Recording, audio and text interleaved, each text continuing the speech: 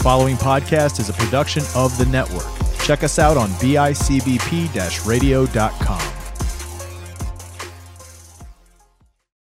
Welcome to Hats, Tats, and Stats podcast with your hosts, Easy D, Derek Jaws, Big Diesel, Nick Yelich, T-Wave, Taylor Sekatursky, and Austin Kelm, the Stat Man.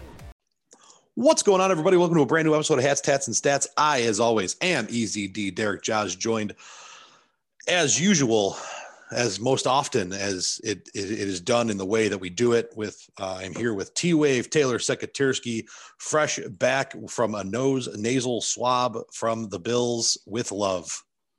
Yeah, I love a good nasal swab. Gotta love the nasal swab. Yeah, I mean, I'm more than happy to go get it when you know you're going to a game. So swab away. That's I'm all about it. It was a nice little nose tickle.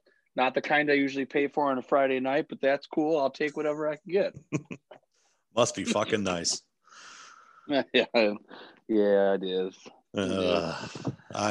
Say I am jealous would be an understatement, but we're not. Hey man, we fought the good fight out there. We tried to do the best we could, policing assholes selling their tickets like naughty little individuals, which I'm still super mad about. But yep, I just hope these dudes get found and get their tickets banned or pulled or whatever, because that's dog shit. Yeah, it sure is. I mean, I'm well aware of the fact that I am now going to my second game, which you would ask how you do that, and it's pretty simple. Somebody who owns a company bought tickets because they have seats, and they put my name on them. They weren't sold to somebody else. They were given. And he even asked the Bills. He talked to them. He goes, I'm doing this. And I'm going to give them to another season ticket account holder. And they okayed it. To me, I find this to be a completely different story than buying tickets when you live in California and putting them on eBay for $5,000. That's bullshit. And it's not even close to the move I pulled to go to the first game and this game. So fuck off. That's dog shit. Yeah, I agree with that across the board. And I mean, we flat out called the Bills and said, we're going to do this. Is this okay? And they okayed it. Yeah, like I said, I don't begrudge that in the least. I am jealous as shit because, you know, what else am I gonna be? But I understand. I can tell you that I am more upset about the fact that there were people who got to say no for game one and then yes to game two, and I didn't even get a shot to say no at all. So that bothers me a little bit. I think that could have been handled a little bit better. I understand some people took the calculated risk. I understand that there's a good chance that if they told people, hey, you may not get a shot if you say no to game one, you're not getting a shot at game two. You know, this is your shot, you take it or leave it, that it may have shaken out differently. And I still may not have gotten a shot to go, but I would be far more okay with that than I believe that there is a good number of people out there who probably said no for different reasons, weren't sure how the testing was going to go, you know, didn't know like, what if I go and we get our asses kicked? Well, now it's a divisional round, so it's a different story. So I said no, but now I get to go anyway. Like that bothers me a little bit more. And then the people who bought and are now trying to sell, which is supposed to be a no-no, that's what really chaps my ass. And it's cold out there, boy, so it's definitely some chappage going on. What gets me the most is I think I'm more mad, and we've talked about this, like on my account, I have 4 tickets. Now, I know damn well there are people that had only 2 tickets on their account and bought 4 before our time slots got there, which I also find to be I mean, I don't know. I get it to a point, but it's unfair. If you only had 2 tickets and you're on your account, you shouldn't have been allowed to buy 4. I agree with that. Now, granted, if I had 2, I can promise you that if I only had 2 tickets on my account, you let me buy 4, I'm buying 4. So I'm not condemning the person who did it. It's a loophole. They let you do it. You do it. Well, I would have done the same thing. On the part of the Bills, I would have made it different that if you had less than 4 people or 4 tickets on your account, then you should have only been able to buy 2, because I have 4 and now I'm going to go to my second game, which I get. I'm fucking whatever. I'm crying over spilled milk, but I have people in my account that can't go, and that's unfair. And I should have, would have been nice to have the right for those people to have been able to go to a game, because for 10 plus years now, I've been paying for 4+ seats. Right. So the jabroni with 2, who's going with 4 people, and I'm going with 2, is unfair because someone like you wouldn't be sitting on the outside. I would have had more seats. Yeah, and I mean that's the easy answer there. And like I said, I for what it was, I think they did the best they could. I don't necessarily know. And we if could rip them to there's shreds all we want. Hey, this is a lot to do in moving pieces at the end, and I get it. I mean, I'm never going to be fully. I'm not going to be happy until there's 70,000 people in there. So you can listen to me bitch until that happens. But I'm just trying to pick my best arguments. Yeah, and I agree with that. And I that's the other thing is I think that number could and should be well higher than 6,700. But at this point, we are splitting hairs over something we cannot control. So let's talk about all things. I can do is root for an AFC championship game at home, right? Yeah, that's pretty much what we're doing. So that being said, what was it like, man? What was the atmosphere like? Obviously, there was no tailgate, which for those of you playing the home game, if you've seen our Facebook Live videos from the tailgate, you know that we don't fuck around when it comes to that. I have promoted our tailgate on multiple different apps and avenues to people because, again, we don't fuck around. And by we, I mostly mean you. I get to show up, throw some money at you, maybe bring some deer meat from time to time, and an extra parking spot for us to party in. So it all counts. It sure does. Yeah, the tailgate is a well put on production, that's for sure. Yeah, our tailgate's better put on than some people's, backyard family barbecues. And we do it 8 times. So even when there's only 4 or 5 of us that go. Yeah, we don't care. No. I can tell you that if we were allowed to tailgate and it was just the 2 of us, the trailer would probably still go. We would need it. Yeah, yeah. Yeah, it was hungry was a great way to describe it. Not that it's not hungry at other games, but you could tell everyone was there for one specific reason. And I mean, not having a tailgate obviously makes that very easy to have a very singular reason to go to that game. You were just going to the game. But I mean, the energy of anyone you passed anywhere, whether it was in the parking lot, in the concourse, people were juiced to be there, and nobody cared that they had to wear them, and nobody cared. They were there. No restrictions could have slowed down the excitement of being in that building, and that showed through and through. I mean, I'd never seen everyone's so happy.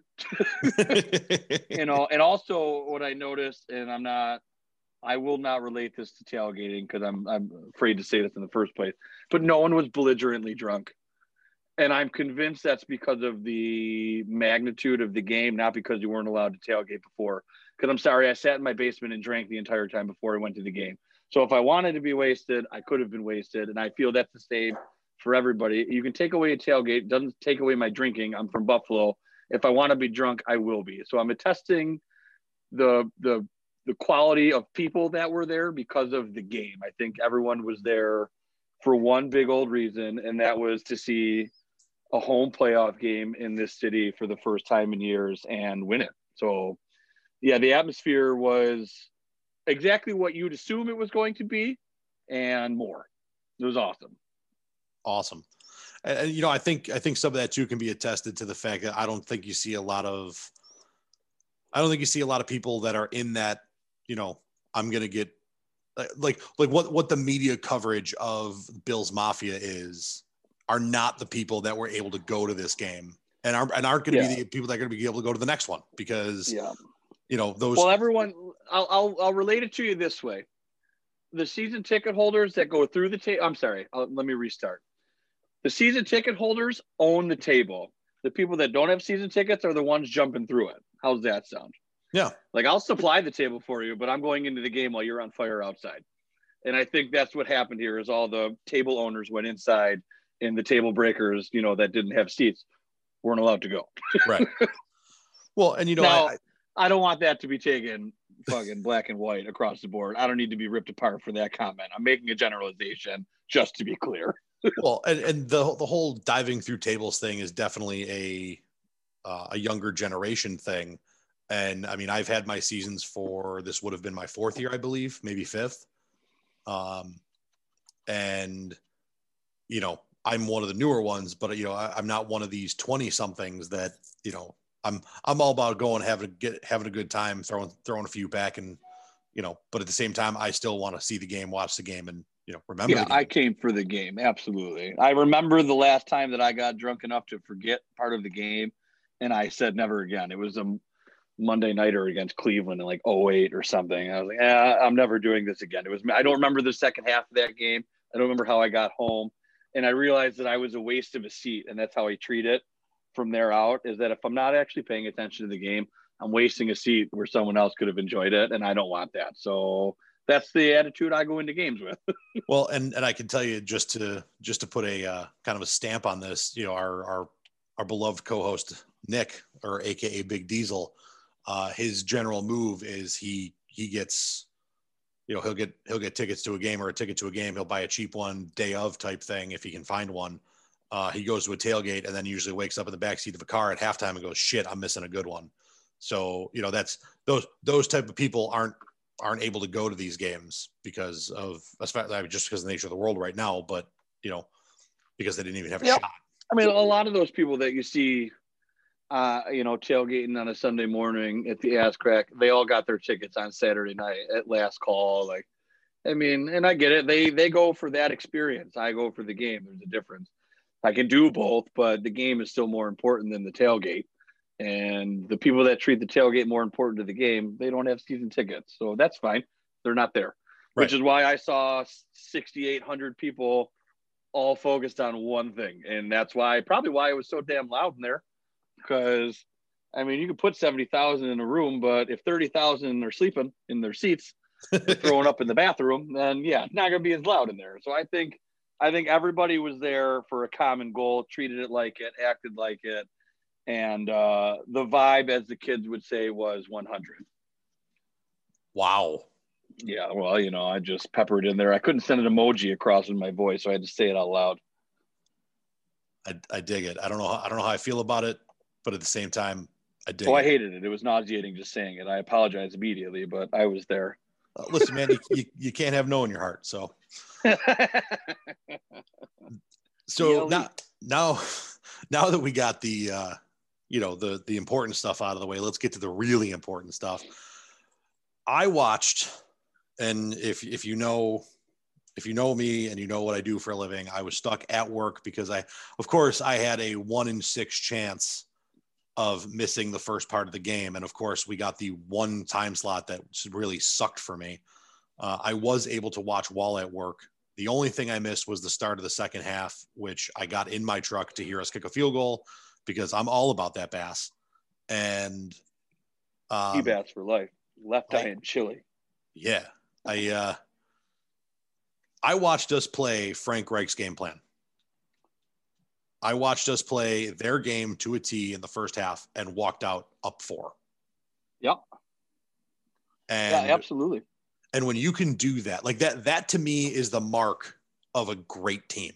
We've said this time and again. We've said it how many times, especially the two of us on this podcast. I'm a great football team. I mean, how many times? No reason not to believe it. I keep beating people. And how many times have we sat and talked, whether it's on a podcast, not on a podcast, but over the years when we were in the other seat, when we were the underdog and we went into a tight game at halftime and that went as good as it possibly could have, and we're only down 4. Yeah, let's keep it a one possession game and try and ride it out and get to the 4th, which is obviously what they were doing. I mean, hey, we had receivers say that was the best defense we had faced all year, so I agree.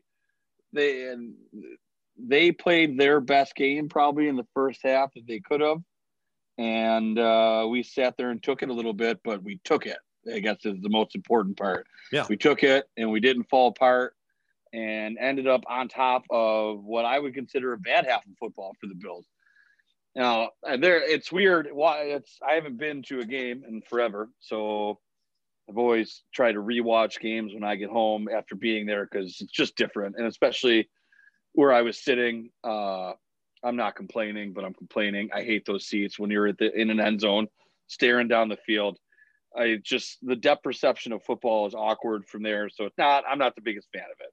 So I find I really need to rewatch a game after that because I don't get to see a lot. Now, some of the offensive line blocking, you get great views from there, but that's only if your team is running away from you on your half of the field. Then you get a good view of that. But still, you're looking up at the Jumbotron, so it's rough. I have the luxury of being in our seats for this game, so I'm super excited about that. I don't know how that miracle happened. But, yeah, we played a bad half of a football game and ended up being on top of it. And it was a little unsettling, to be honest with you, because, I mean, not that we assumed we should have beat that team by 20 points, but I think there was a general consensus for the most part is that should have been a fairly handled football game. But I also think the Colts were downplayed a little bit, and there's something to be said for the fact that old man Phil still knows what he's doing. And as awkward or as bad as he looks throwing a football, man, his anticipation is just silly because he lets these balls go and I don't see where he's throwing it. And then poof, a receiver's there just falling over, catching this lollipop in the middle of three people. And that's if Phillips' decision-making slows down at all, you will know about it because he's going to throw 20 picks like Nate Peterman in 4 games because his arm it's gone. It doesn't exist anymore. But his anticipation is rivaling Aaron Rodgers stuff, which is how he gets away with these throws. It's unbelievable. And he was on every part of his game. And I want to write him a letter because I'm a Rivers fan and I've rooted for him to win a big one. I think he deserves it. And I feel bad that we had to stop this run. Otherwise, I'd still be rooting for him. And I mean, I just like him in general, dadgummit. That's a big shout out to our friend from the network, Matt Johnson, who's a big time Colts fan. And yeah, I thought about him. I felt bad for like a fraction of a second and then wanted to call him and rub it in his face. Well, I'll tell you, I generally did not like Rivers going in. I always kind of saw him, not really watching a ton of Chargers games. You see the poutiness, you see the chippiness, you see just that stuff because, early in his career, I wouldn't have said he was my favorite person. I think it was when they started miking him up and you realize his trash talking didn't possess swearing that I started to enjoy him. Well, and so while I'm at work, I'm watching some pregame and they do a video package on the man and they talk about his smack talk and stuff like that. And you see him, you hear him, he's actually laughing when he's walking up to a 350-pound defensive tackle and chest bumping him and being like, ain't nobody scared of you, dadgummit, and laughing at the dude. And you're like, you know what? I can get behind this guy. And you just because he's got an army of 13 kids behind him all the time. He isn't scared of anything. Well, and you know what it is too. It's just that childish love of the game that you love to see in a dude. I would much rather see that than some of these other guys that are out there. Yeah. See, and I think that was taken as arrogance early in his career and not childish love of the game. And I mean, also you got to think about when he was early in his career, he's got LT, he's got Antonio Gates. So you're talking about a team that was good and he looked arrogant on top of it. So I don't think it helped his image so much early when you're dominating and it looks like you're throwing it in people's faces. And then you come to find out that he's just hugging his Bible, laughing at people on the field. And it's like, oh, okay, you're just cute and adorable. Yeah. I mean, I watched a video package of a 38-year-old man smiling and laughing about being yeah, to me, this is just playing backyard ball with the boys. You're going to smack talk, you're going to laugh, you're going to have a good time. And he said, I've been told that I'll know when I'm done because I won't enjoy it anymore. And I can tell you as of last week, that hasn't happened yet. So, well, yeah, when you put a performance on the field like that, how is it not fun? I mean, I get you lost, but it wasn't his stat line that lost that game. No, 27.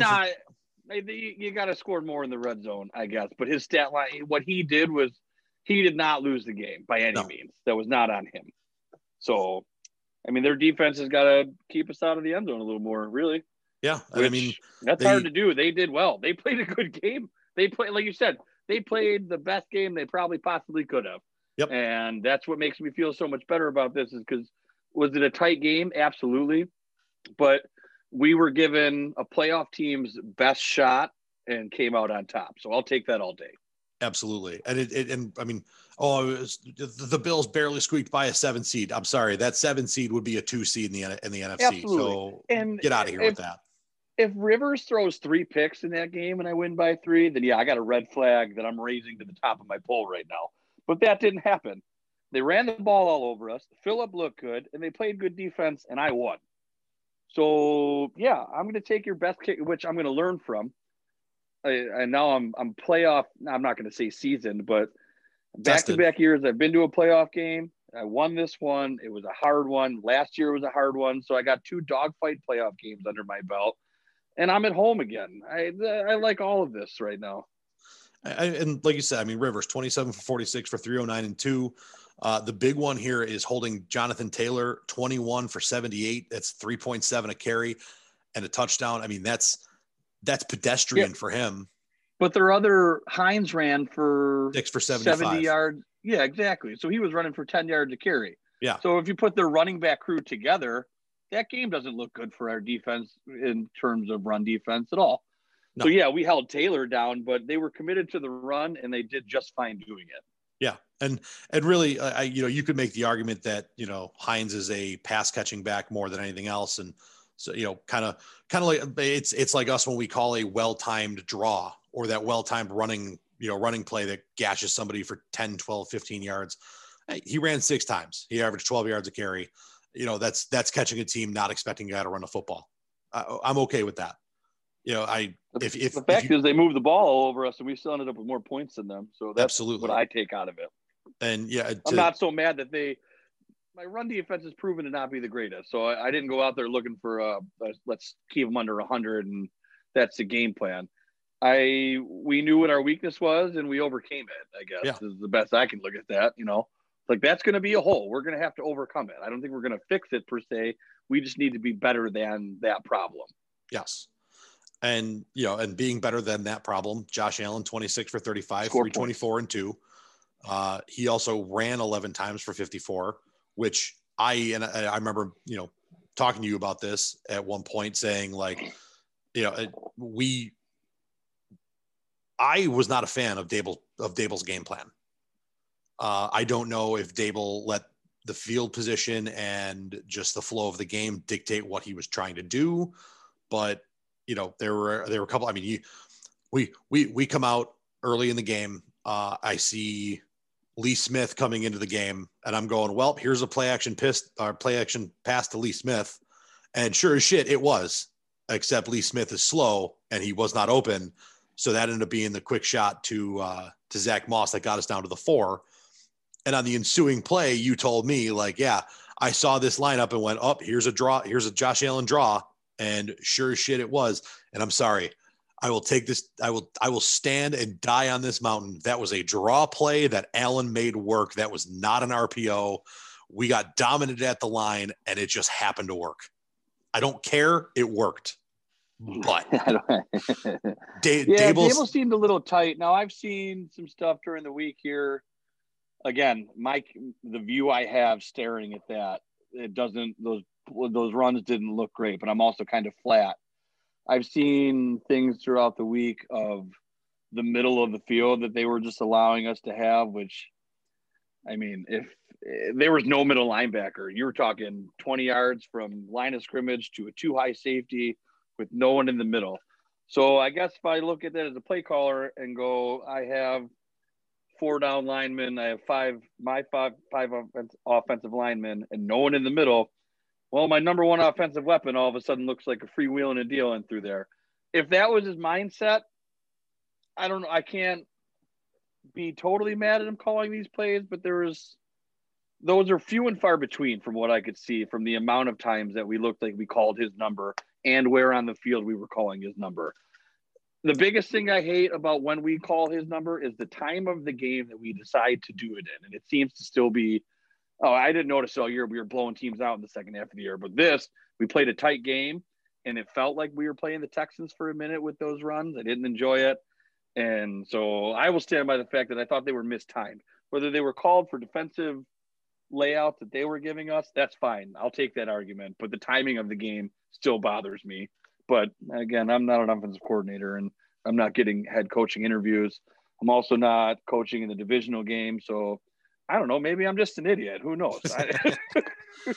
I mean, the entire point of this is just talking about like what we see from, and obviously, this is the definition of Monday morning quarterback, or, oh yeah, absolutely.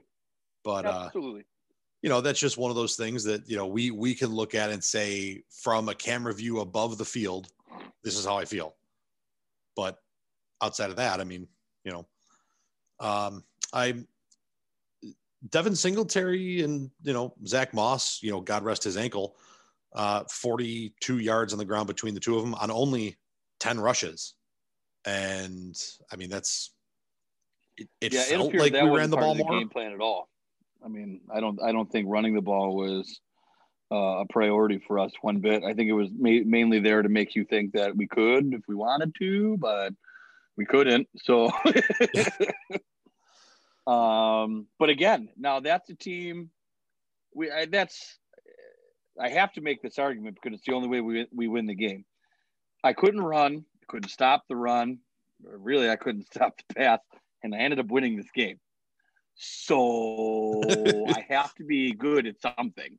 Right. Like I have to be good enough to be overcoming these shortcomings, and I'm not shortcomings bad because that would make it sound like it's been an all year thing. But in that specific game, I got beaten some phases of football and still came out on top. Yeah. So I have to be I have to be mentally tough one, because you can pack stuff up if you're going in the wrong direction. Like in the defense, you're getting walked all over on you could have quit. That defense didn't quit one bit at all. Nobody quits on this team ever. No. So there's got to be something to be said for, maybe it's the word culture. Maybe I need to bring it out. Maybe my culture won a football game and said, these are not the same Bills. I'm not going down like this. Piss off. Yeah. Maybe that's the answer. And you know what, that to me, I mean, we've been saying it for all year long, we lose, we lose to the Titans, then we lose to the Chiefs, and then we lose in the Hail Murray, and, same old Bills. Here we go. Same old Bills. And then the Bills went, you can go fuck yourself. Here's the second half of our season. Just win out. So I lost to the 1 seed, the 5 seed, and a team that barely missed the playoffs because, I don't know, the NFC East is garbage. So, and the team that didn't make the playoffs that I lost to won on a Hail Mary. Right. To the best receiver in football. No kidding. So my 3 losses don't stand for, they don't stand for anything. I think they say exactly what they should say. It was regular season football. You got to come play on Sunday. And we played very, very good teams and didn't win. Okay. I won every other game on my schedule. I think beating the Colts validated 13-3. You know what I mean? Absolutely. Yes, I had the 3 losses, but if you look at how I lost those games, it wasn't really. Sure, Tennessee blew us out, and that was a weird week where our schedule got moved, got caught with their pants down, and the NFL sucked Tennessee's dick. And I can make excuses for that, but regardless, the games that I lost prove why I won this game. Is I'm mentally tough. I don't make these mistakes, and I'll come out on top of a close game. Yeah, and if you go back all the way back to that Tennessee game, that was we started behind the 8 ball, and then it never got out from behind the 8 ball. When your first play from scrimmage is a pick that puts a team inside the 30, and play 2 is a touchdown, well, that's a tough start. I feel like the Steelers know something about that.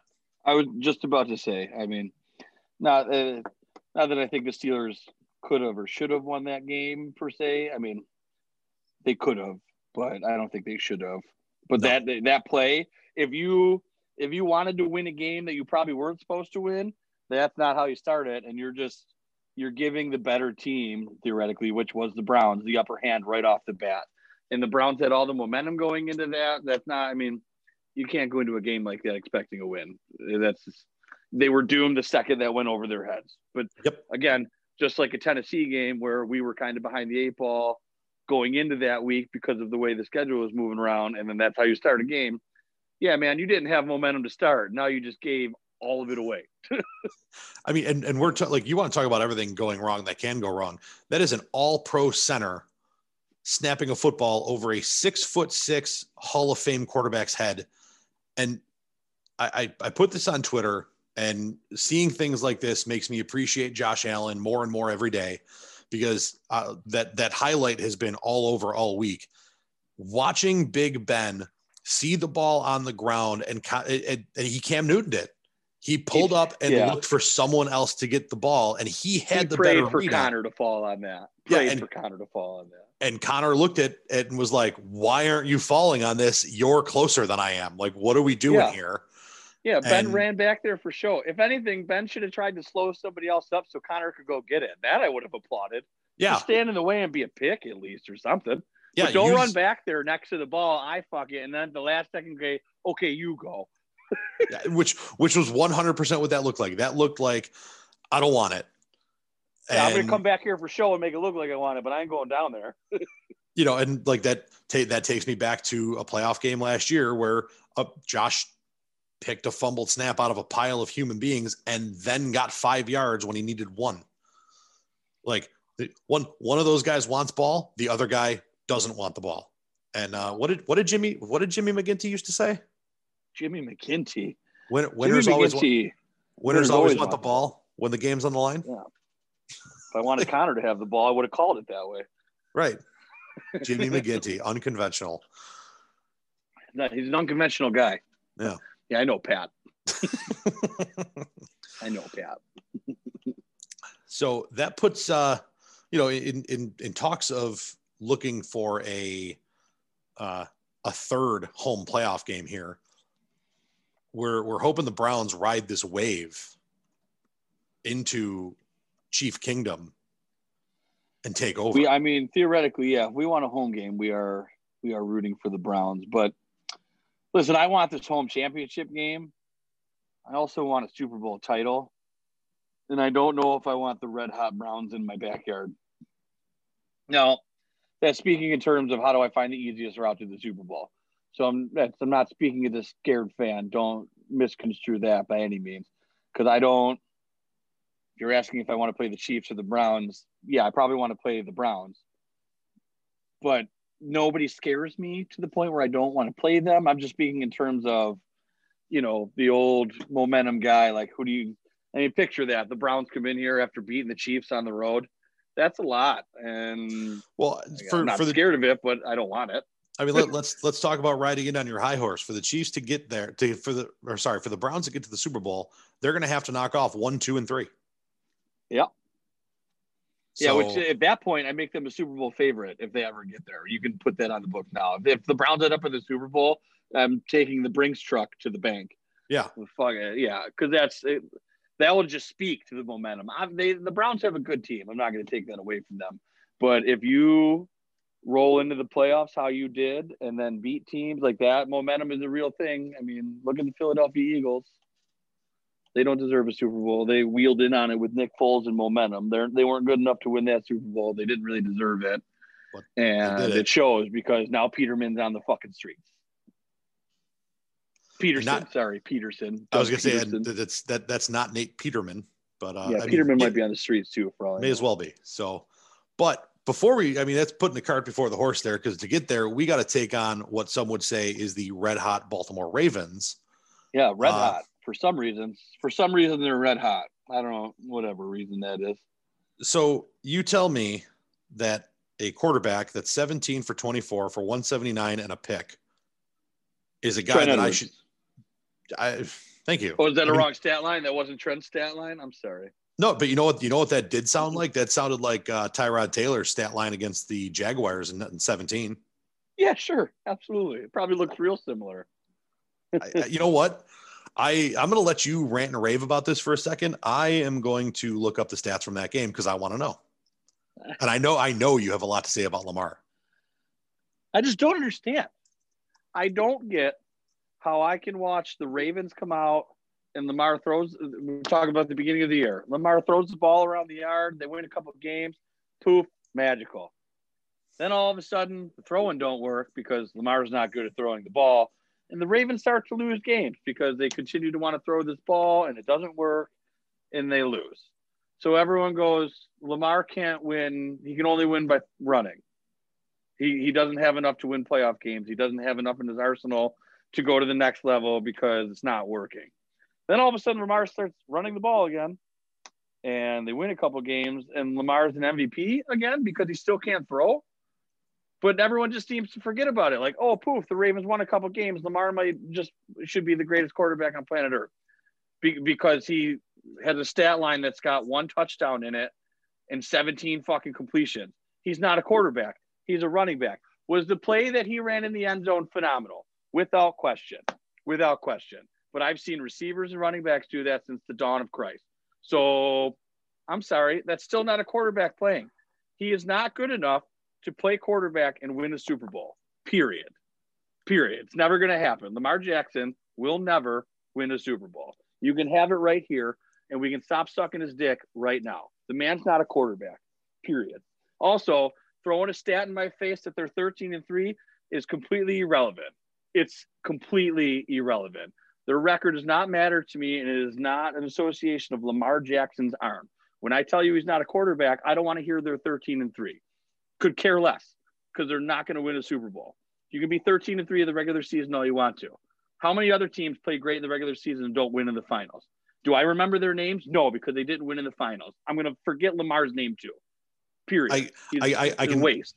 I can tell you the Baltimore Ravens of last year. They were considered world beaters. They were considered world beaters. And who won? The dude who can throw the ball? Yeah, weird. The same? Okay. Yeah. His name, Patrick Mahomes, who can do both. Lamar still hasn't beaten his ass too. So I didn't change a rhetoric or a narrative at all. Great. You won a playoff game. It doesn't change shit. So to dial this back, 17 for 24 for 179 and 1, or Sweet. 17 for 37 for 134 and 1. And both of those are the wrong one. They're both interceptions. Neither one of those are picks. Yep. You're Tyrod Taylor. So Lamar ran one in and they squeaked by. Yeah, and that is the difference in this game. The Titans put up 10 in the first. He is good for what he is. I'm not trying to chop the man down to absolutely nothing. He's a physical specimen. Oh, he's a freak but he's athlete. Not a quarterback. I'm sorry. That my argument is strictly not a quarterback. That's all I'm saying. I would put him in the conversation of the best athlete on the field, on any Sunday. Sure. I'm happy with that. He is a bottom tier quarterback. Yeah, his arm sucks. I mean, you look when he throws, it looks unnatural. It looks uncomfortable. He never has the same slot, his arm slot. He's so inconsistent when he throws the ball. And please don't come at me like he throws from different arm angles. No, he just doesn't know how to duplicate his own throwing motion because it's bad. Sorry, but I know the difference. I've been playing throwing balls for so long. I know what different arm slots look like. He cannot repeat an arm slot. That is all there is to it. Doesn't have it in him to repeat an arm slot. That elbow is either over his head or under his armpit somewhere down by his titty, and he can't reproduce that. So he can't be consistent enough to throw the ball down the field. He is bad at throwing the ball. Bad. How many quails come out of his hand to shoot those down with a shotgun? Nonsense. Well, Bills by 40. So that takes us to the point. I mean, really across the board, the rest of that week, the Rams with an accountant starting at quarterback who then got hurt to get Jared Goff to come back in, knock off the Seahawks who haven't played defense all year. The Washington don't even need a team, thumb to play quarterback against the Seahawks. Shit. No, apparently. The Buccaneers beat the football team, which I think everybody saw coming. I don't think they saw it as close. Or that's not what I saw. That's not what I saw. I saw Washington was supposed to win that game. I blame Alex Smith. Heineke played out of his ass, so he sure did. 26 for 44 for 306, 1-1, and a diving touchdown, which looked good. And what Jimmy McGinty would call heart. Yeah, man had heart. The Saints beat the god awful Bears, who couldn't play offense to save their lives, and here we are in the divisional round. That being said, the Bills welcome the Ravens. They're quote unquote red hot, running the ball off on offense and not doing much else. Ravens. Really, I think the two factors in this game are: can the Bills make Lamar throw the football, and can the Bills offense beat the Ravens defense? Because let's break this down. The Ravens decided at the trade deadline to bulk their defense. When your offense is sputtering, people are saying left and right that Hollywood Brown is not a number one receiver. You don't have enough weapons around Lamar to help him, and blah, blah, blah. You went out and got defense, which tells me. Yeah, say it. Yeah, which tells me you say, I know we can't win from behind, so we have to stop teams from scoring. Yeah, which is an admission that your quarterback's not a quarterback because you can't score points. Right. So you went, okay, I got a team who can run the ball, like an offense that can run the ball. I can mix in some play action passes to be viable at times. What they did was go, okay, Trent Dilfer's my quarterback. I need Ray Lewis to go win a Super Bowl. That's what they're doing. Everyone knew Trent Dilfer sucked. I love Trent Dilfer. Great analysis. I watch him for days to talk to me. Bad quarterback. Same thing is happening here. Lamar's a better athlete and can run the ball. So their hope is that I'm going to go play cold weather football by running and defense. And I understand the strategy. It's not a bad way to go, but it's an admission that Lamar Jackson's not good. Because otherwise you would have slapped a number one receiver next to Jackson like we did Diggs and go score 50 points. But that'll never happen with Jackson. You could put our entire receiving core in Baltimore right now. He'd still suck. He would suck. He would be running the ball. Poor Beasley would be out there finger fucking his own asshole, bored out of his mind. So, and this is with Willie Snead, Miles Boykin, Devin Duvernay, Marquise Brown, and Des Bryant as their top five with Jalen Moore, James Porsche. Yeah, I've heard worse receiving cores. I've heard of them. Yes. Is that a stacked lineup? No, but there are dudes on there that have shown they can make plays. That's not a terrible receiving core. I think if you have a terrible quarterback. I'm sorry, you forgot Mark Andrews. Oh, right, because I didn't name tight ends. I didn't name tight ends. My bad. Then you're right. You did not forget him, but I'm going to hand him a top tier Pro Bowl tight end. That's also on probably no. I would say the third best in the league. Sure, I'll give you that. So what do you go? Kelsey. Kelsey, Kittle, Andrews. Thank you. Sure. Absolutely. Yeah. And then I argue that. Good luck. And on top of that, you then have J.K. Dobbins and Gus Edwards in the backfield with him. And Mark Ingram, who was just sitting on the bench. Right. I mean, come on. It's not a quarterback. If you gave the Ravens a quarterback, I'd be nervous. Right. Because I mean, you take that offense and you put it, I don't know. Give them Josh Allen. Oh God. Give them Josh Allen and give me Lamar Jackson. And I'm signing off this podcast right now because we're talking about a loss. Yeah. I'm losing immediately. If you flip flop our quarterback, I don't even want to go to this game. No. I mean, like you put, I mean, I don't know, Danny Dimes in this offense. He looks like a world beater. He's going to look better. Right? I mean, there's so many people you can put in this offense that would make it look better. You're talking to me about speed. I got a play that Danny Dimes topped out faster than Lamar Jackson anyway. So, I mean, he tripped over a line and fumbled, but regardless, at one point he was still faster. Turf monster. They get you. But then you look across what they got on the other side of the board. Derek Wolfe, Brandon Williams, Calais Campbell, and Pernell McPhee. Oh, that doesn't include Yannick Ngakoue, who they just went and got. Yeah. And look at their back end. Their secondary is disgusting. Headed by Peters, who I hate and scumbag, but he's still really good. I mean, their linebacking core. Patrick Queen, not a bad. He doesn't suck. Malik Harrison. Oh, by the way, they're both rookies. Matt Judon doesn't suck. Peters, Clark, Elliott, Jimmy Smith. Their nickel corner is Humphrey. Like this defense is stacked. Yeah, they have a top 5 defense, and it shows on paper. Like, that was the move. That was the move to say we need to make it so teams do not score because we cannot play from behind. Oh, and the Ravens are 12-5. They've lost 5 games with that defense. Yeah, because they couldn't score points. Right. I mean, it's great when you hold people to 20, but if you can't score 20, you're bad. Yeah. I don't care how you put it in today's NFL. If you can't put up 25 plus points on some sort of regularity, you're not a good offense. But other teams are doing it all the time. So what's your problem? Also, in today's NFL, it's all about points. Well, not all about points. Today's NFL is designed to be able to score points. So if you can't score points in a league that's designed to score points, you're bad.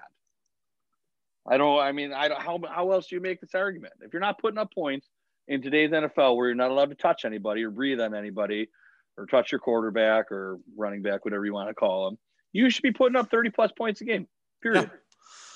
So there is an interesting X factor here for this game. And it is something that I am interested to see how it plays out and how it actually is come game time. And that is the weather. Love it. It's supposed to be dicey.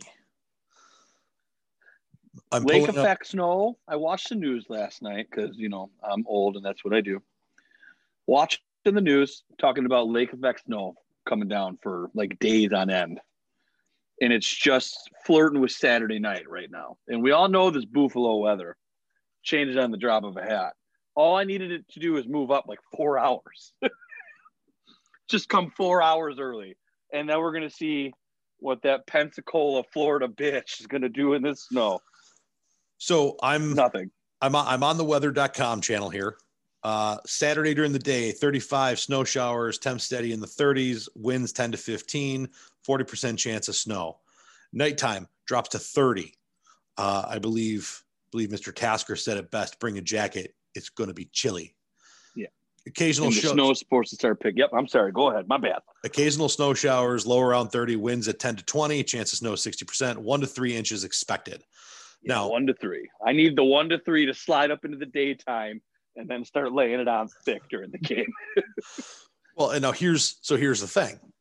So we went and got this gigantic human being of a quarterback for Buffalo weather. Big hands, can still throw the football, yada, yada, yada.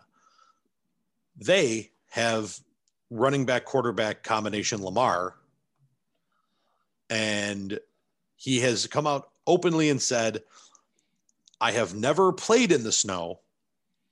I don't know what to expect or how it's going to affect me. Then said he just straight up doesn't want it to snow either. He's like, I don't want it to snow. Yeah.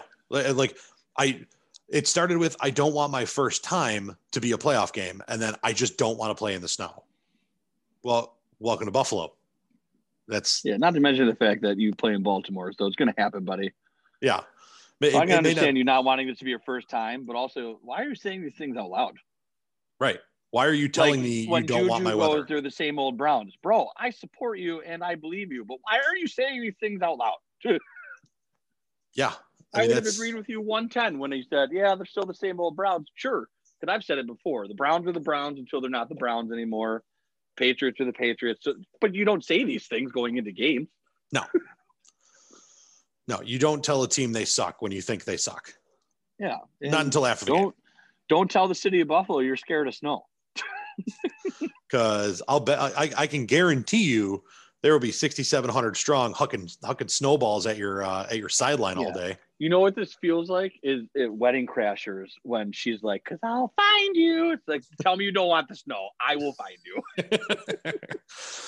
And now I want the snow because I want snow on my turf, and I want Lamar, who's been running with his feet outside his body his entire life, to make these insane cuts, insane stops, which makes him the dynamic runner that he is, to slip and fall and blow a hamstring and be afraid to plant and go because he just I don't think he's going to be able to hold on to the ball. That's the other side of it. I mean, the running, it's a turf field. So depending on the amount of snow, I only put so much stock into the turf field. If it was grass, I'd be having a different conversation about footing. My biggest thing with the snow is, are your pussy hands going to be able to hold on to that hard as a rock, wet, snowy football? I mean, I got a guy who I don't care about. I'm pretty sure his hands are just fine. Yeah. I mean, I think Lamar puts the ball on the turf, and whether he's running it and fumbles, or I pray to Jesus they try and throw. God, I can't imagine what a ball looks like coming out of his hands when it's snowing outside. Well, probably looks like a thing of beauty. We both know. I mean, you played quarterback growing up in Buffalo in the snow, and there were years that it snows in October around here, so we both had to deal with it at least at bare minimum in the cold, and we both know that football gets hard and slick. Oh, well, it's not fun. I was a long snapper. I had to handle the football here and there, and yeah, nobody wants part of that. You're just laying in the snow down there. yeah. I'm taking it off the cold, snowy ground and throwing it between my legs. So it is not fun. It is not a good time, and I am intrigued to see this guy do it because if it's snowing, I think that plays to our advantage completely, and I think it slows him down and makes him. Some people are worried about the snow because they think that their strong suit is the run game, which I totally agree with. But what I would say is I have to respect right now. Let's say we go out there and it's 40 and sunny and really nothing. The weather doesn't matter. I have to respect the fact that he still can throw the ball. If it's a blizzard outside, I don't have to worry about him throwing, which means I'm going to put 10 people in a box and dare him to throw the ball. I won't even have to, if I go out there, like I said, if I go out there and it's a normal day, I can't just stack the box because he does have the ability to throw the football, how messy it may be. But I mean, I'm sorry, any NFL quarterback is going to hit a guy 10 yards wide open if I'm playing man and I get beat. So I root for the snow because I think that makes it very easy for our defense to help make them one-dimensional or forget that they have another dimension, or I can gamble on leaving that dimension alone a little bit because the weather is helping me essentially. You know what I mean? Right. And so I root for the snow. I don't get why everyone, but that's my opinion, but whatever. Well, and we have get your own podcast. You want to show your opinion. How's that sound? I agree with you. And, some people who have shared their opinion, Colin Coward, I believe, came out and said that the snow will only help the Ravens. And Stephen A. Smith came out and said, if it snows, the Ravens have no chance. So there's two people paid a lot more than we do. The argument. Yeah. But do they know more than we do? I don't know. They get paid more than we do. That's why I said it that way. I was told I have a crappy personality. Otherwise I'd get paid too, Drop dynamite drop in from my my in-house weather woman over here. It's supposed to snow for the next week and a half. Yeah, it's on and off. It's supposed to snart. That is true, but it's spotty. We need the lake effect to roll in and make it hard. Yeah, listen, I need concrete snow. I want it to snow all damn day, and then at game time, blizzard conditions lighten up to just squalls and flurries to not impact our passing game, but slow you down on the ground. Theirs. Yeah, just theirs. Yeah, which it would, because again, here's a guy who doesn't know how to play in the snow. He said he doesn't know how to play in the snow, doesn't want to play in the snow, and Josh Allen has and can. So, whatever. But snow or not, it's always windy in there, and wind is nasty. So swirling winds at Orchard Park. It's good. By the time that game starts, it's going to be 30. It's going to be windy. He's not going to have a good time throwing this football at all. I don't care if it snows or not. He sure isn't. And that is, let's go prediction here, bud. We haven't been doing, we're not doing a playoff pick'em, but let's do what's your prediction here? I mean, do I need to pump out a score to you? Give me a ballpark. Because I gladly will. It's 35-17. 35-17. I dig it. I also agree. I don't believe they're breaking 20 points on us, especially if the weather's in our favor. So I'm going. Yeah, you know what? I'm pretty content with that score. I'm pretty content with that as well. I'm gonna put points up, whether I do it in the first half or the second half.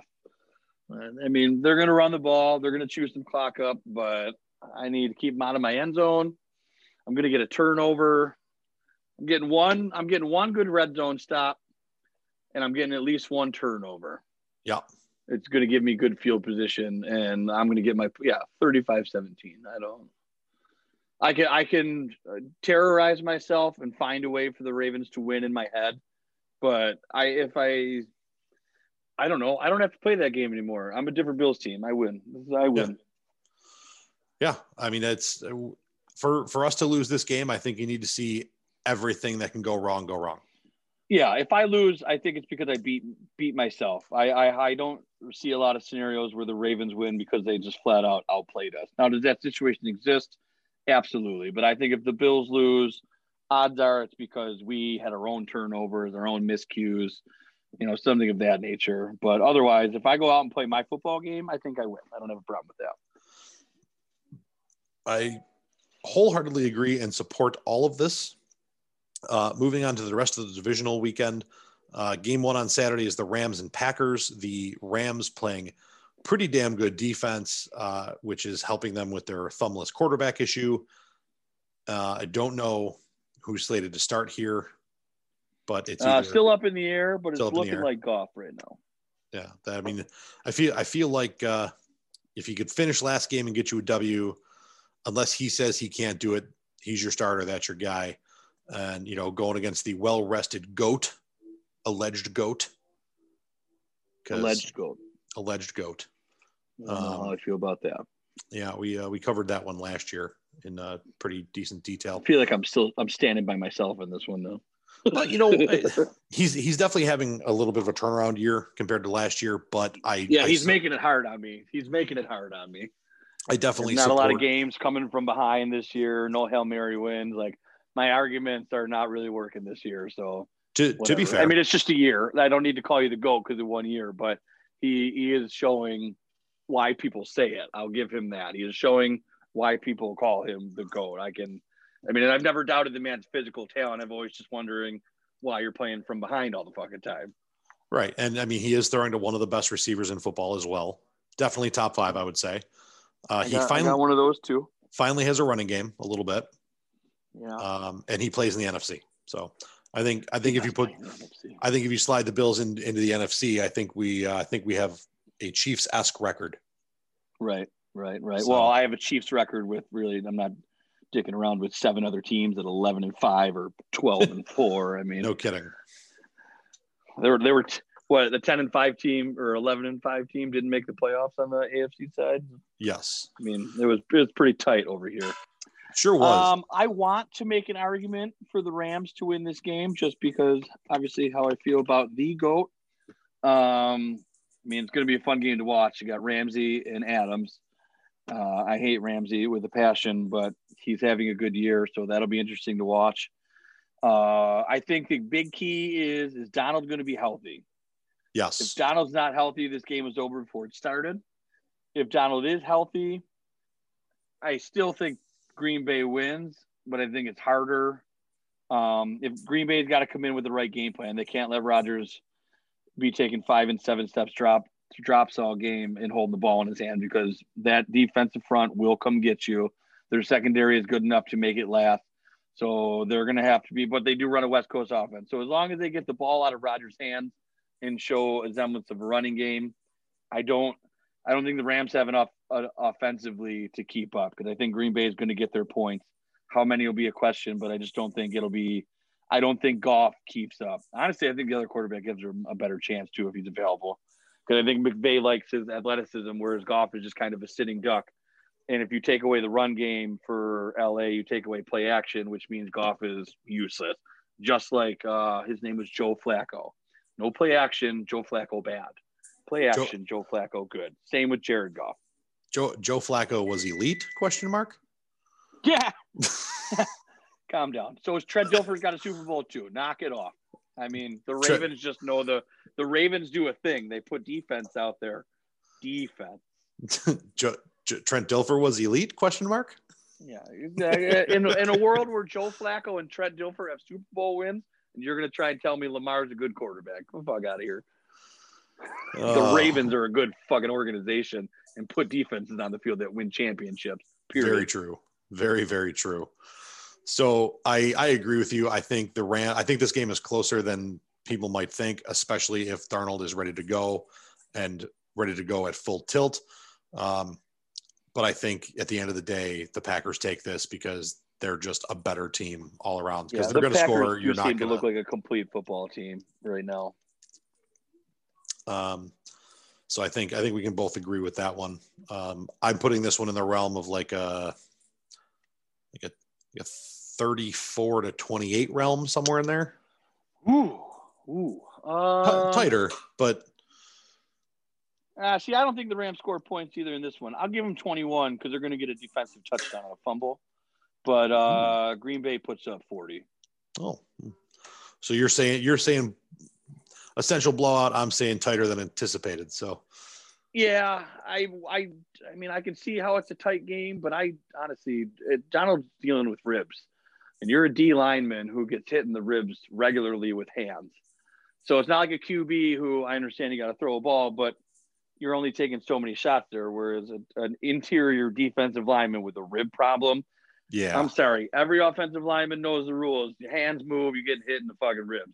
So I don't see, unless he's healthy, where it doesn't hurt him to get hit in there, I don't see Donald being that effective, which means Jalen Ramsey is out on an island, which is great, but it's only going to last for so long. And the fact that Green Bay can run the ball means they still put up points. Yep. So the game is very stringent on a healthy Aaron Donald, and I don't see it happening. I agree. I think the Rams keep this tighter than I think they maybe a turnover or two that gives them good field position that keeps it tighter and allows them to put a couple more points on the board between Woods and Kupp and go from there. But be an interesting one, a good one to start off the weekend. I feel like every matchup this weekend is a solid one as opposed to some of the ones last weekend that kind of just felt boring. But moving through the rest of the divisional round, Browns at the Chiefs Sunday at 3:05. I think the Browns put up a decent fight, but I don't think they can just sit back and pound the rock with Chubb and Hunt, and then hope for openings through the play action game. I think they're susceptible in their secondary, and I think the Chiefs know it. I think you see the Chiefs return to form a little bit this week and put up some big points, and I don't think the Browns keep up as much as I want them to and win. I want them to win this game, but yeah, I mean, the Momo is on the Brown side without question, but I see this going a lot like the Texans game did last year, where they come out hot, they put some points up, and everybody goes, oh my, are they going to beat the Chiefs? And then, the Browns do Brown stuff and the Chiefs do Chiefs stuff, and the Chiefs walk away with the big old fat W. I mean, we watched the Browns last week. Like I said, a bad snap for a first play touchdown defensively, then a 3-and-out, 4 plays touchdown, 3-and-out, 3 plays touchdown type deal. And you're not getting that against the Chiefs. You're not getting consecutive 3-and-outs against them. And if you do, you're winning this football game. If you score every time you touch the football. So and the Chiefs, I think, have a little bit of a better defense right now. And at minimum, they have a better offense, which means offensively, they're going to keep them in a game where the Browns aren't going to be able to just run the ball and hold clock and dominate a game. They're going to have to play more of a keep-up game with a high-powered offense, and I don't think that's the Browns' strong suit. I think then you start leaning on Mayfield to throw the ball more, which while he's had a great year, I don't know if that's what I want for the Browns when you have Hunt and Chubb in your backfield. So the Browns want to win. They need to score points, run the ball, and keep Mahomes out of the field, which I guess has been the game plan for Mahomes for 2 years now. So just beating dead horses with that one. But I don't know. I don't see a world where Mahomes stays out of the end zone enough to make that possible. Well, and I think we saw at the end of the Steelers game there, the Steelers were able to mount a little bit of a comeback that had they played a little bit better defensively, that game would have been tight near the end, despite the 28-0 start. And it's, again, the Browns secondary is more than susceptible, as we saw. When you let Big Ben, who we saw have almost no arm this year, and 2.2 seconds to snap to throw, which means you're throwing the ball no more than 5 to 7 yards downfield. You let him do a 2-play touchdown drive on 2 long passes. You're telling me all I need to know about your secondary. And the Steelers offense is by no means the Chiefs offense. I mean, we watched the Browns do it all year. Score points early and then just let it come back at them. Like, look at the Tennessee game. Yeah. That game was a blowout. And while I don't know, I watched that game. Tennessee could have won that game. Would it have taken a little bit? Absolutely. But as far as I'm concerned, if you're up by 30 points at some point, I should never be talking about you actually losing somehow. Right. So the fact that it was possible, and it's shown that the Browns can take a lead, but don't really seem to have a good hold on the lead, makes me think that no matter what they do against the Chiefs, they still find a way to lose. Yeah, I agree with that. And like I said, I think that's why at the end of the day, the Browns end up, I think the winner of our game ends up going to Chief Kingdom just because that's. Yeah. Yeah, That's how I believe so too, unfortunately. That's how it's drawn up. 45-38, though. It's going to be a shootout. Ooh. Chiefs win by 7. Yeah, it's going to be. I mean, I see this going like the Texans game. I think the Browns score points early, and then I think the Chiefs just answer it and end up winning at the end. Yeah, I would. I can definitely get on board with that. And then capping off the week and the show, the Buccaneers travel to the Saints, because why wouldn't we see Tom Brady against Drew Brees in 2021? You know, I don't want to make this long-winded. I thought Brady leaving and going to Tampa Bay was weird. Turns out it's been a fun season to watch. Not because I'm a fan of him, but I don't have to deal with him, so I can actually enjoy watching him play, I guess, to an extent. And there's something to be said for watching the two old men down there duke it out and get after it. And it's kind of fun to see the NFC side with all the call them old timers at the helm, and then the AFC is all the young guns. So the storylines across it all, I'm a big fan of. So I'm also a big fan of what I think is, well, Drew's already said he's done, right? Drew's retiring. So I'm pretty sure the writing is on the wall after 7,000 broken ribs and whatnot. Yeah, I don't think Brady is retiring at the end of this year, but regardless, I think he's got maybe one left anyways. So the storyline's cool for me. I'm all about watching the two duke it out. But Buccaneers suck. Go Saints. I don't care what world I live in. I don't care where Brady is. He still sucks and he's not winning. In my heart of hearts, Saints look good last week. Michael Thomas looked good. Kamara looks good. And they've been together longer doing it. So do the Buccaneers possess the ability to win the game? Without question. And usually I'm the last person to pick a team to actually go on a clean sweep of 3 in a season. I think that's hard to do, although I did hear the stats.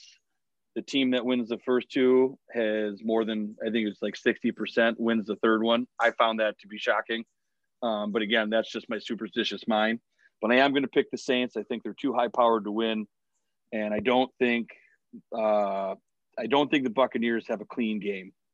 And I think we see a little bit of Brady sideline turmoil and the Saints squeaker. I also don't see this being a shootout. I'm going to bring this down to a 35-28, which I understand seems kind of high still, but in today's NFL, I mean, I'm seeing some late points. I think it's going to be a muddy football game, and then we're going to see points in the second half. Yeah, this one to me comes down to the fact that the Saints just play better defense than the Bucs. And I think that's gonna be at the end of the day what costs them. I just think you can look at these offenses and say you're fairly comparable, and defensively the Saints are head and shoulders above the Bucs, and I think that's your X factor. And I think Brady struggled to get to 24 points in this game, and when you play the Saints, you can't I can do see that. that being possible. I also think that the Saints, I agree that their offenses are comparable, but I'm not a fan of Taysom Hill, but that is an X factor to me, is that come time, if let's say the Saints aren't moving the ball great, they have an answer to shake it. Or if they're in the red zone and they don't have to just go 5 wide and let Brees throw it, they have other options, whereas the Buccaneers don't have that. So, I mean, I've seen the Saints put too much Taysom Hill in and cost themselves or make their offense not go on rhythm. But I also think with how Brees looked last week and Thomas, I think Taysom will get used in very specific places that will make life hard on the Buccaneers, and he'll be that one extra score, that really puts it out of reach. Yeah. I think what the Saints need to do here is avoid the 2nd and goal from the 9 and taking Brees out of the game. Yeah. I mean, I think from here on out, you ride Brees and you pick your spots very specifically with Hill. Absolutely. I mean, it's not a an divisional automatic playoff game. It's not a regular season game where you can be like, okay, let's make a package for him and, make him happy. No, if it doesn't call for it, sorry, Taysom, welcome to the sideline. I'm trying to win a football game here. It's the window's over. They need to go into Super Bowl. So I can promise you that if Taysom doesn't fit it, he's not playing. Like he'll be out there, he'll have his plays, but they're not going to force him to football. If he gets it, it's because they glaringly know there's something wrong with the Buccaneers in that specific situation that they can exploit. Hard to agree there. And to your point about the parity in the ages of the NFC quarterbacks versus the AFC quarterbacks. Fun little fact, the youngest starting NFC quarterback remaining is 26 years old. The oldest remaining AFC is Baker at 25. Baker at 25, yeah. So that's I mean, it's fun. It's fun to watch, you know, because it's so different across the conferences. I mean, we're talking about 3 old guys and 4 young guys. And I mean, not that Goff's old, but Goff was drafted before. So, and frankly, I don't think he's going to be a factor at all. So it'll be fun to watch how different the offenses are because, you know, and when you watch AFC games, it's going to look not crazy, but quarterbacks are going to be running, making plays with their legs, scrambling. And when you watch NFC games, it's going to look more traditional, handoffs, play action passes, and drop back throws. So yeah. That'll be fun to notice the different style of games that are played. Yeah, that is definitely something that I will be looking forward to. I plan on having a fun weekend of watching all the football and hopefully celebrating a big time Bills W. Anything else for the good of the order there, guy? If you're going to the game, I hope we all do the same thing where we can't talk for days. Like I just got my voice back today. If we would have tried to record this yesterday, I mean, you can still kind of tell it's not 100% there. My hands also have not recovered entirely from banging on seats. My thumbs are still, we're going to give it a go on the PlayStation machine tonight. I'm going to put a couple of drinks in me and get after it. But I hope that we are all on the same page of being the loudest human beings we could be. I don't know about you, but after the last game, when I was told, and they could be blowing smoke on my ass, I don't care. But when I was told I could be heard, I went 6 to midnight immediately, and I plan on duplicating it as hard as possible. So drink your tea at night, get that voice ready, and let's get after it. And that is what we're going to sign off on because I don't have anything left to say solely based on the fact that I don't get to go to the game. So go be loud, be proud, and tear it up. Oh, and go Bills. Go Bills.